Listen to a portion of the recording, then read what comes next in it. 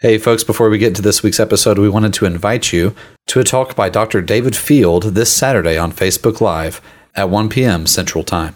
David Field is going to be discussing change and loss, and during this discussion, he's going to explore the theological distinctions and the pastoral insights that we need to make gospel sense of how painful loss is at the heart of much desired change. For more information about this event coming up this Saturday, May 30th, you can find a link in the show notes.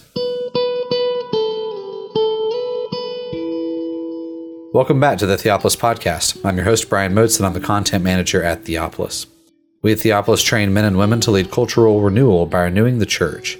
Participants in our programs learn to read the Bible imaginatively, worship God faithfully, and engage the culture intelligently. In this episode, Peter Leithart, Alistair Roberts, James B. John, and Jeffrey Myers are going to discuss Acts chapter 3. Before we jump in, we'd like to invite you to sign up for our newsletter in Medias Res. This is a weekly email that comes out every Tuesday and gives you a digest of all things Theopolis, including a note from Peter Leithart and our weekly YouTube videos a week ahead of time. And if you use that link down there in the show notes to sign up, we'll send you a free ebook from Peter Leithart. We want to thank you so much for listening. We hope that you enjoy and are sharpened by this conversation. And here are Peter Leithart, James B. John, Alistair Roberts, and Jeffrey Myers discussing Acts chapter 3.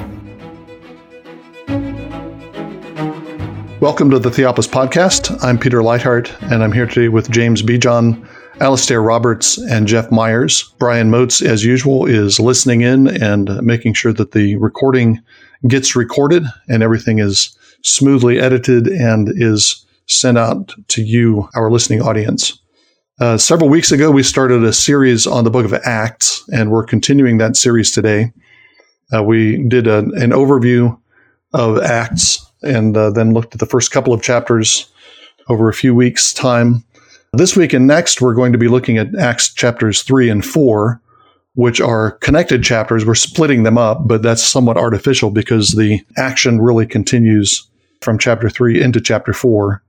And just to set some context for this before we start looking at the details, obviously, Pentecost is a big event in chapter 2. The Spirit falls, the apostles begin to speak in tongues, and Peter makes his first public sermon, gives his first public sermon, which is in part an accusatory sermon against the Jews who put Jesus to death. And those elements continue in the next couple of chapters. Peter gives a couple more speeches in chapters 3 and 4. They're both proclamations of the gospel. He's talking about Jesus as the one who has now been exalted as Lord and Christ. The name of Jesus is the healing name and the saving name. But at the same time, Peter is accusing the Jews of rejecting the Prince of Life, of putting Jesus on the cross. And so with each speech, the tensions between the apostles and the Jewish leadership are increasing and intensifying. And that's part of the storyline that's going on in the early chapters of Acts. As we move toward the climax of this thread is in chapter 7 when Stephen is stoned. And the many of the Christians disperse from Jerusalem. But we already have that tension building in these early chapters. As Peter and John heal, then many people respond with approval. Many are amazed at what has happened. But then the Jewish leaders try to clamp down, and the conflict intensifies. To that point of growing persecution, Peter, the persecution in chapter 2 is quite limited, isn't it? It's basically just a form of mockery. Here, there's similar incidents going on, public proclamation of the gospel, there is conversion and so forth, but the opposition is growing. It's now getting into the legal sphere and so forth. Mm-hmm. In these early chapters, everything is centered on the temple.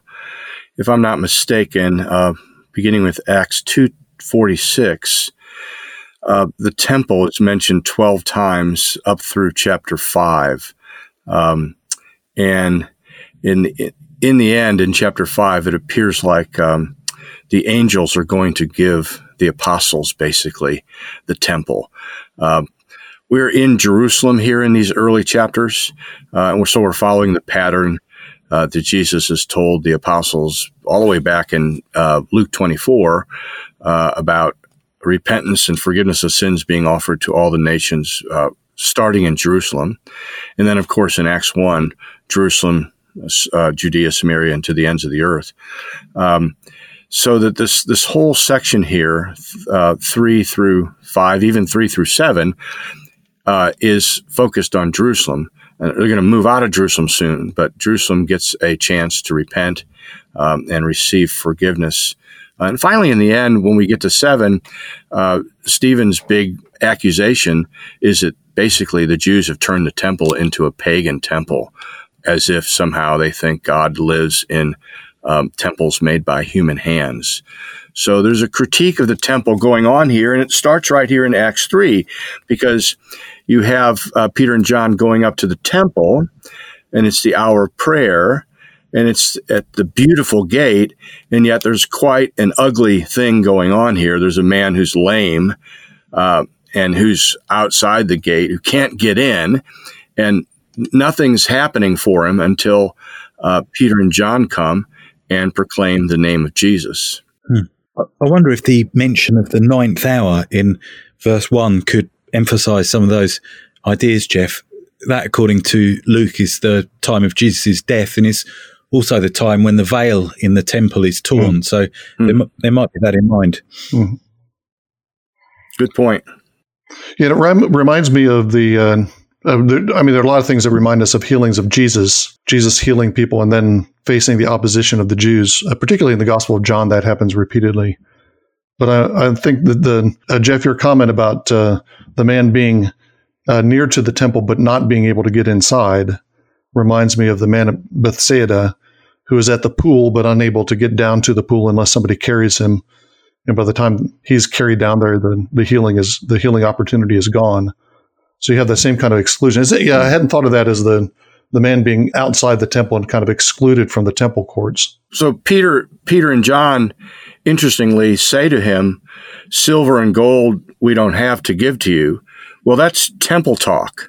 Okay, the silver and gold of the temple is not going to help this guy, but the name of Jesus is. And the other thing about this is, of course, the temple is the place where Yahweh's name is supposed to be resident and associated with. But now you have also in these chapters this emphasis on the name, the new memorial name, the new name of Jesus, who is, it's in his name that people are made whole, that people are redeemed and perfected. So the temple is being marginalized here, and the new temple, which is, of course, the apostles and the Christian church who've received the Holy Spirit, remember in Acts 2, just like the Sinai event, they're the place, they're the location where people can find the Lord, can find forgiveness and restoration. It also seems to be playing off Old Testament narrative in 2 Samuel chapter 5 with the defeat of Jerusalem and the Jebusites there. They said to David, "You will not come and hear, but the blind and the lame will ward you off," thinking David cannot come and hear. Nevertheless, David took the stronghold of Zion, that is the city of David. And David said on that day, "Whoever would strike the Jebusites, let him get up the water shaft to attack the lame and the blind, who are hated by David's soul. Therefore it is said, the blind and the lame shall not come into the house." In the story of Matthew, Jesus goes into the temple after the triumphal entry, and immediately it's the blind and the lame that meet him there, and he heals them. And there may be something similar taking place here.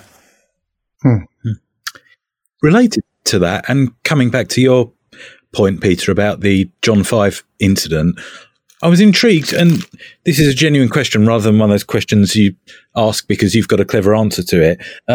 Towards the end of chapter 4, I think it's verse 22, this man is said to have been lame for more than 40 years. He was more than 40 years old, it says, but then we know he was lame from birth. That's then slightly different from the 38 years of the guy in John's Gospel. Does anyone have any thoughts on that?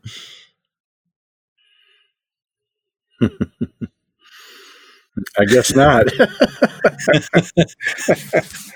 I mean, my only suggestion was if it's more than 40 years is meant to signify kind of now they're in the promised land and in the fulfillment of various promises, but not sure I necessarily want to make that contrast too much. Aren't there alternative enumerations of the years in the wilderness? 40 is a rough figure, but isn't it the case that there are passages that talk about it as being a different length? Is it Deuteronomy chapter 2? I'm trying to think. Is that 38? I think 38. It gives it as 38. It's the period of wandering after the failure to enter in at Kadesh Barnea. Okay. So there's the 40 years, but then 38 years of that is punishment in wandering. Okay. So that helps to clarify things. Well, I don't know if it clarifies these passages, but so these aren't alternative numbers. These are just counting different parts of that period, or the 38 is a part of the 40-year period. So James, I wonder if there would be a way to tease out some parallel there, that the 38 years is somehow specifically alluding back to a period after a rebellion, and then the 40 years is the full time of wilderness exile. Mm. The other thing that makes me think of it, the 40 years at least alludes to the wilderness wandering. That connects in my mind to exile, which is a 70-year period, but it's just, the exile itself is described as being like a return to the wilderness. And the healing of the man has some overtones of return from exile. His walking and leaping and praising God, that phrase that children sing about, I think goes back to Isaiah 35 and the vision of this procession coming, the lame and the blind coming out from Babylon and returning to the land with Yahweh leading them back into the land. He leads this ragtag bunch back into the land, a company of healed people. And so this is kind of alludes to that return from exile, this entry or re-entry into the land. And the 40 years would be another layer of that allusion. Yeah. There seems to be quite a few contact points with Isaiah 35 here, doesn't there? The story of Luke, if you zoom out a little bit, it begins in the wilderness with John the Baptist, and then here in Acts we have the Spirit outpoured from on high, the lame healed, leaping, praising God. And Isaiah 35 brings all of that together, beginning with that dry desert, and then the rain is poured out from on high, and then as the streams flow forth, there is that leaping and praising, and that seems present. Mm-hmm. Before we move on from the temple, I wondered if anybody had more thoughts about the specific places that were that are mentioned. There's the beautiful gate that Jeff mentioned, but then when everyone runs together, they come to the portico of Solomon in verse 11. So it's the temple is in view, but it's specific locations within the temple. And I wonder if you had thoughts about that. I have some thoughts on the beautiful gate. I mean, traditionally, from about the 5th century, this was identified with the Shushan gate, so on the east side of the Temple Mount. And I think that must be right because it fits with the point which I want to draw out from it. There are quite a few contact points here, I think, with Ezekiel, some of which we've drawn out previously. But one is the way, at the start of Ezekiel, the Spirit leaves the temple through the east gate, and then at the climax of Ezekiel, the Spirit returns through the east gate when the temple is glorified. And I wonder if we think about Luke Acts as a whole, we have a similar thing at the climax of Luke. Jesus is leaving the temple each day through the east gate to go to the Mount of Olives. Obviously, on the last of those occasions, he doesn't return. He's arrested in the middle of the night. But here we've got effectively the Spirit-filled Peter and John, and they're healing this man and then returning through the east gate. And I wonder if some of that could be in mind. Another resonance with Ezekiel could be this slightly unusual mention in verse 7 of ankles. His feet and his ankles were made strong. The only Old Testament reference to ankles that I'm aware of, at least, is in Ezekiel when the water starts flowing, and initially it's said to be ankle deep. And I wonder if that portrays this as the start of much bigger things to come. Be curious to see whether there are references to other parts of people's legs moving upwards through the book of Acts. Yeah. I did look and I couldn't find any. Yeah. That would be fun. We should pay attention to that as we go. With the background that Jeff sketched earlier, that you have the new temple is being built, and so the flow is coming from the place where the name dwells now, the name of Jesus, which is the company of the apostles. What about the Portico of Solomon? Any thoughts on the significance of that specific location in the temple? Well, I don't really, but it is fascinating to see. It's also mentioned in chapter 5, verse 12. And then the only other place I think it's mentioned in the New Testament is John 10, right after Jesus gives his I am the Good Shepherd speech. And everybody's at the Feast of Dedication, and Jesus is walking in the temple in the colonnade of Solomon. And the Jews gathered around him and asked him about things. And this is where he also talks about the Father and he being one. But I'm trying to figure out why that's mentioned here. I don't know. They do seem to meet in Solomon's Portico, the early church, in chapter 5. That seems to be a location that they're gathering in. The fact that they were continually in the temple blessing God at the end of Luke, it suggests that the temple may have been one of the buildings associated with the temple precinct, may have been their early meeting point. And so these events of Pentecost and what follow are immediately associated with the temple. Mm. Yeah, and the specific reference to Solomon, the John 10 reference is intriguing because you have a discourse about shepherding, which is a royal image in the Bible, and then a reference to the Portico of Solomon. Do we have some notion of kingship that Peter and the company as a whole, if they're meeting in the temple, as Alistair suggests, at the Portico of Solomon, then is that an indicator of a royal company? Are Peter and John being portrayed here as shepherd figures who are gathering up the weak and the lame sheep of Israel and are acting in a kind of royal capacity, now installed by the Spirit, installed as it were as rulers of Jerusalem? Is that the import of it? Well, it's certainly the case that there's this transfer. If you go through these chapters, there's this transfer of allegiance from the leaders, from the rulers, from the Sanhedrin, from the priest to the apostles. I mean, it's very clear when you're coming to the end of these chapters here, where you're focused in Jerusalem and the temple, that the people no longer fear the Jerusalem leaders, but they fear the apostles. And the apostles then get confirmed by an angel in chapter 5 as the new priests, the new teachers, the new guardians. Go out, the angel says, and continue to proclaim everything in his name. It's always struck me as a kind of priestly emphasis that the priesthood is being transferred to the apostles, to the church. But there may also then, because of the Solomon reference, be also something about just them being the new rulers, the new princes in Israel. Yeah. Do you think we should see any significance in the fact that it is Peter and John? That particular pairing seems to be one that gets more attention than just the inner three of Peter, James, and John. You see the inner three on various occasions, the Mount of Transfiguration, Gethsemane, the raising of Jairus' daughter, that sort of time. But those two, Peter and John, are played off against each other, particularly in the Gospel of John. And here, the fact that it's the two of them, I wonder whether we're supposed to see something in that. Well, I think of other pairings of kind of double witnesses. Ultimately, in Revelation 11, you've got two witnesses in the city, the doomed city. You have two witnesses at Sodom. You have a double witness of Moses and Aaron both come before Pharaoh.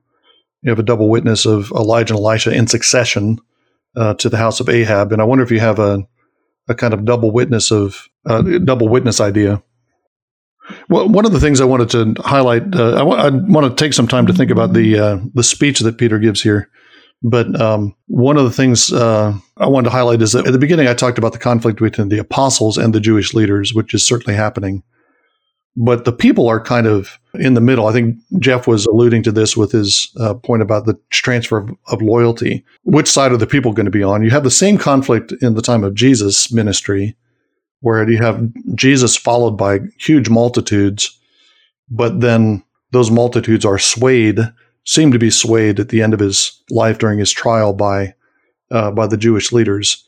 And you again have the people in the middle between the apostles and the Jewish leaders. The people are responding favorably to the apostles in general, but then there's this reaction, this attempted suppression of the apostles by the Jewish leaders. So it's really there are three parties to the conflict. It's not just two, or it's a conflict, you could say, between the apostles and the Jewish leaders for leadership of Israel, for leadership of the people. Any thoughts on the speech the sermon that Peter gives here, starting in verse 12?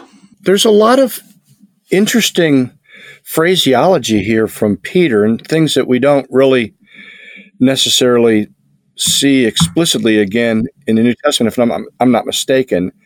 So other than obviously the general point that Jesus is the fulfillment of all the promises to Abraham and the prophets. But look at verse 13, for example. Glorified his child Jesus, whom you delivered over and disowned in the presence of Pilate when he decided to release him. You disowned the holy and righteous one. And then it is also in verse 15, he's the Prince of Life. He's the ruler unto life, whom God raised from the dead.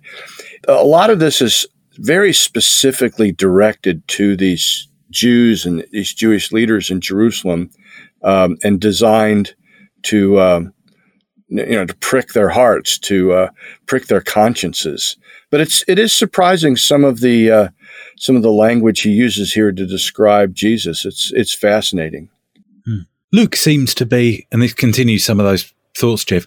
Luke seems to be very influenced in his gospel by Isaiah and by Isaiah 53 in particular. I think that's something N.T. Wright has brought out in one of his books. You have especially the scene where the thief realizes that Jesus is receiving the punishment which he rightly deserves, and yet Jesus is innocent, and then Jesus goes on to intercede on behalf of others. So lots of Isaiah 53 in there, and that seems also to be present here. I mean, I'm thinking in particular in verse sort of 17, when Peter stresses the fact that they have acted in ignorance, and the rulers included, which seems an odd detail, but it's exactly the scene portrayed in Isaiah 53. The reaction of the Jews there is a sincere one in Isaiah 53. We thought he was smitten by God. We thought he was, this was proof positive that he wasn't the Messiah, and so forth. And so they really did sin in ignorance. And verse 18 obviously then gives the rationale, what God's side of the story is, but what God foretold by the mouth of all the prophets, he thus fulfilled that the Christ would suffer. That's the same language that Paul uses in Acts 17 when he's on Mars Hill to describe the ignorance that God has allowed to reign among the Gentiles. So in some sense, both Israel and the nations and the Gentile nations are on par here. They're both without knowledge, both ignorant. And that seems to be the basis for Peter's exhortation in verse 19. They acted in ignorance, and therefore there's still time to repent. Their sins, and it seems like specifically the sins that he's just enumerated of disowning Jesus, their sins can be wiped away, and times of refreshing may come from the presence of the Lord. So there seems to be because it's a sin of inadvertence, it's a sin of ignorance, there's a chance for them to repent and be delivered from it. And there is a very favorable presentation of them. Certainly when we contrast it with what we find in Christ's condemnation of Jerusalem. They're not described as the sons of those who killed the prophets. They are the sons of the prophets. There is the expectation that they will respond positively to this. Christ has been appointed for them. The times of refreshing are expected in some sense as a response to this. And the way that Peter presents it to them, there is the assumption of a positive response at this stage. Alistair, do you find, and also others, this verse 17, acted in ignorance? I mean, when you read the gospel stories, it doesn't appear like they're ignorant of who Jesus is. And you mentioned Matthew 23 and 24, where Jesus castigates the Pharisees and scribes. But, in the end, they know he's the king, or at least he said he's the king. So it's always been odd to me in preaching on this, because at some points you're like, when you preach on this, you want to say the leaders of Israel kind of knew what they were doing. They were killing their Messiah. And then Peter comes along here and says, well, maybe you didn't know entirely what you were doing. I guess that's the way I interpret it. You had some idea, but you had no idea how significant this person was. What do you all do with that? I would relate it to Jesus' sort of messianic secret approach within the Gospels, where there is a suspension of knowledge on certain fronts. The full revelation doesn't occur until after the resurrection, when it becomes clear exactly who this one was through his vindication. Beyond that, I would also think about the way that he, when challenged by the leaders and they claim that he's casting out demons by the prince of the demons, he talks about blasphemy against the Son of Man being forgiven, but blasphemy against the Holy Spirit not being forgiven. And within Luke, I think, especially as we get into Stephen's speech, there is a two-visitation model, where the first visitation, as in the case of Joseph and Moses, is rejected, but then there's a second visitation. If that is rejected, then it's destruction. But there is real hope that they will respond to the message of the Holy Spirit through the church. There's a slight tension as the book progresses, isn't there, between exactly what is expected on Israel's behalf. It's not easy, as far as I can see, to draw a line and say, at this stage, Israel is doomed, and it's assumed that they won't repent and respond in any way. And there does seem to be a slight aspect of conflict to it. And even this term, times of refreshing, I spent a small amount of time looking into it. I mean, that word refreshing in its exact form, it's actually only occurs here in the New Testament once, and in the Old Testament to describe the respite from the plagues after Pharaoh sort of relents on one occasion. And I wonder if it sort of, it does signify good things, but at the same time sort of foreshadows that what's going to happen is more of a respite than a full refreshing. There definitely is this tension all through Acts, and it begins in Acts 1. Remember when the apostles asked Jesus, are you going to restore the kingdom of Israel? And he says, it's not for you to know times and seasons. It doesn't appear like the apostles are ready to hear. Well, of course, obviously Jesus knew what was going to happen, but the apostles don't. And so there's this anticipation throughout the book of Acts that Israel is going at some point to respond in a positive way. And yet we know they don't. In the end, in Acts 28, even Paul, who had some high hopes, realizes that there's nothing more that he can do. So that Jerusalem and Jerusalem doesn't become Sodom, it doesn't become Egypt until, as Alistair said, after all these opportunities for a second chance are given to them. But once the people of God, the church, flees out of Sodom, out of Egypt, out of Jerusalem, then they're given over to destruction. But the apostles aren't ready to hear that yet, not until this history plays out, this 40 years of opportunity, of testing plays out. Mm-hmm. Yeah, and I think that in my mind, it goes back, understanding the dynamics of the situation goes back to the comment I made about the role of the people themselves and the multitude. Because each time Peter speaks, there's another few thousand that are part of the church. And again, what's happening is a conflict between the Jewish leaders and the apostles over the leadership and the future of Israel. But many of the Jews get on board the Jesus train, as it were, during those opportunities, while there's still an opening, while that window of opportunity is still there, they're getting reconciled to Jesus. Peter says at the end of the chapter, for you first, God raised up his servant. And I think, for you Jews, to the Jew first and also to the Greeks, that's the force of that, I think. Jesus was raised in order to restore Israel. And that is actually what's happening. through the course of Acts, even though the leaders of Israel, many of them, are hardening themselves and resisting. But you still have this flow away from the old Israel into the new. It does raise an interesting question if someone wants to write an alternate history of the book of Acts, because this is obviously a real, a genuine offer to Israel. What would have happened if the leaders would have repented?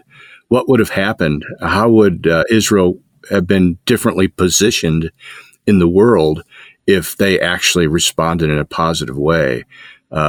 So someone's got to write that alternate history, and we're going to learn what would happen.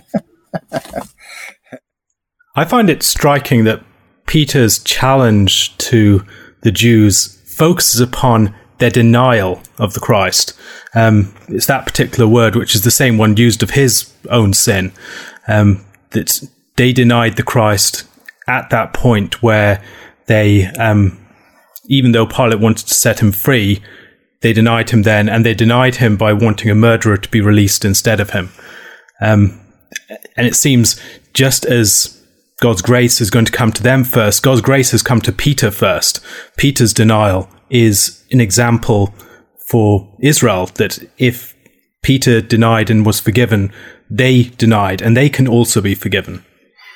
Right, and you have the same kind of embodiment of hope in Paul's experience.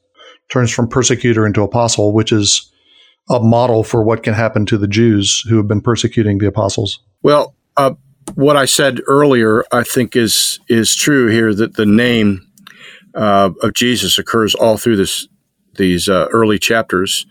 And of course, Yahweh, the memorial name that the Israelites were to call out, that the Lord would hear and save and deliver them, was associated with the temple. And now you have that name, the memorial name, the name of deliverance, salvation, being Jesus, and that's just all over here. It's gonna occur in chapter 4 again. It's gonna occur in 5. It's the significance of the name of Jesus, the Messiah, is huge here for this story. The name is significant. Not only it's in contrast to the name that dwells in the temple or associated with that, but then the name is also the source of healing, the source of life. It's not by Peter's power, John's power that they brought this man, strengthened him. It's by the power of the name of Jesus. Jesus' name is the only name by which anyone can be saved, and anyone who wants to be saved needs to call on that name. As Peter said in his Pentecost sermon, Jesus has been made Lord and Christ. He quoted from Joel 2, whoever calls on the name of the Lord will be saved.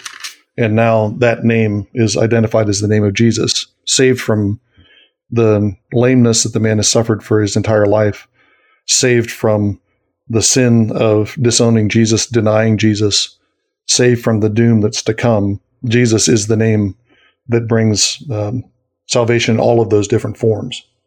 It's spoken of in quite an interesting way, isn't it? In that actually Jesus' name is said to have causal power.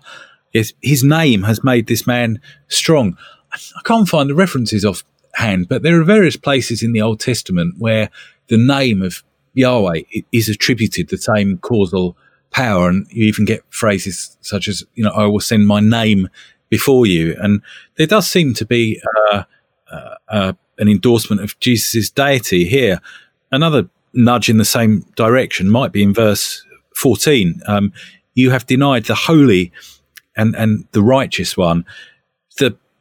Peter's whole talk, I think, is full of Isaiah-like languages, the blotting out of sins, for instance, the points we've mentioned already. And the Holy One is really one of Isaiah's chosen terms for Yahweh. And I suspect that there is that theological idea in here that Jesus is that literal embodiment of Yahweh. Thank you again for enjoying this episode of the Theopolis Podcast. For more information and for more content from Theopolis, you can check us out online at theopolisinstitute.com. We release new articles every Tuesday and Thursday on our blog, so you'll want to make sure to look out for those. You can also find us on Twitter at _Theopolis and on Facebook if you just search for our name. If you've been helped, sharpened, and encouraged by this podcast, we'd really love it if you would go to iTunes and leave us a review. It just takes a few seconds, and it really will help us along in getting our content in front of new listeners. That's all for now, friends. We really look forward to being with you all again in the next episode. And as always, thank you so much for listening.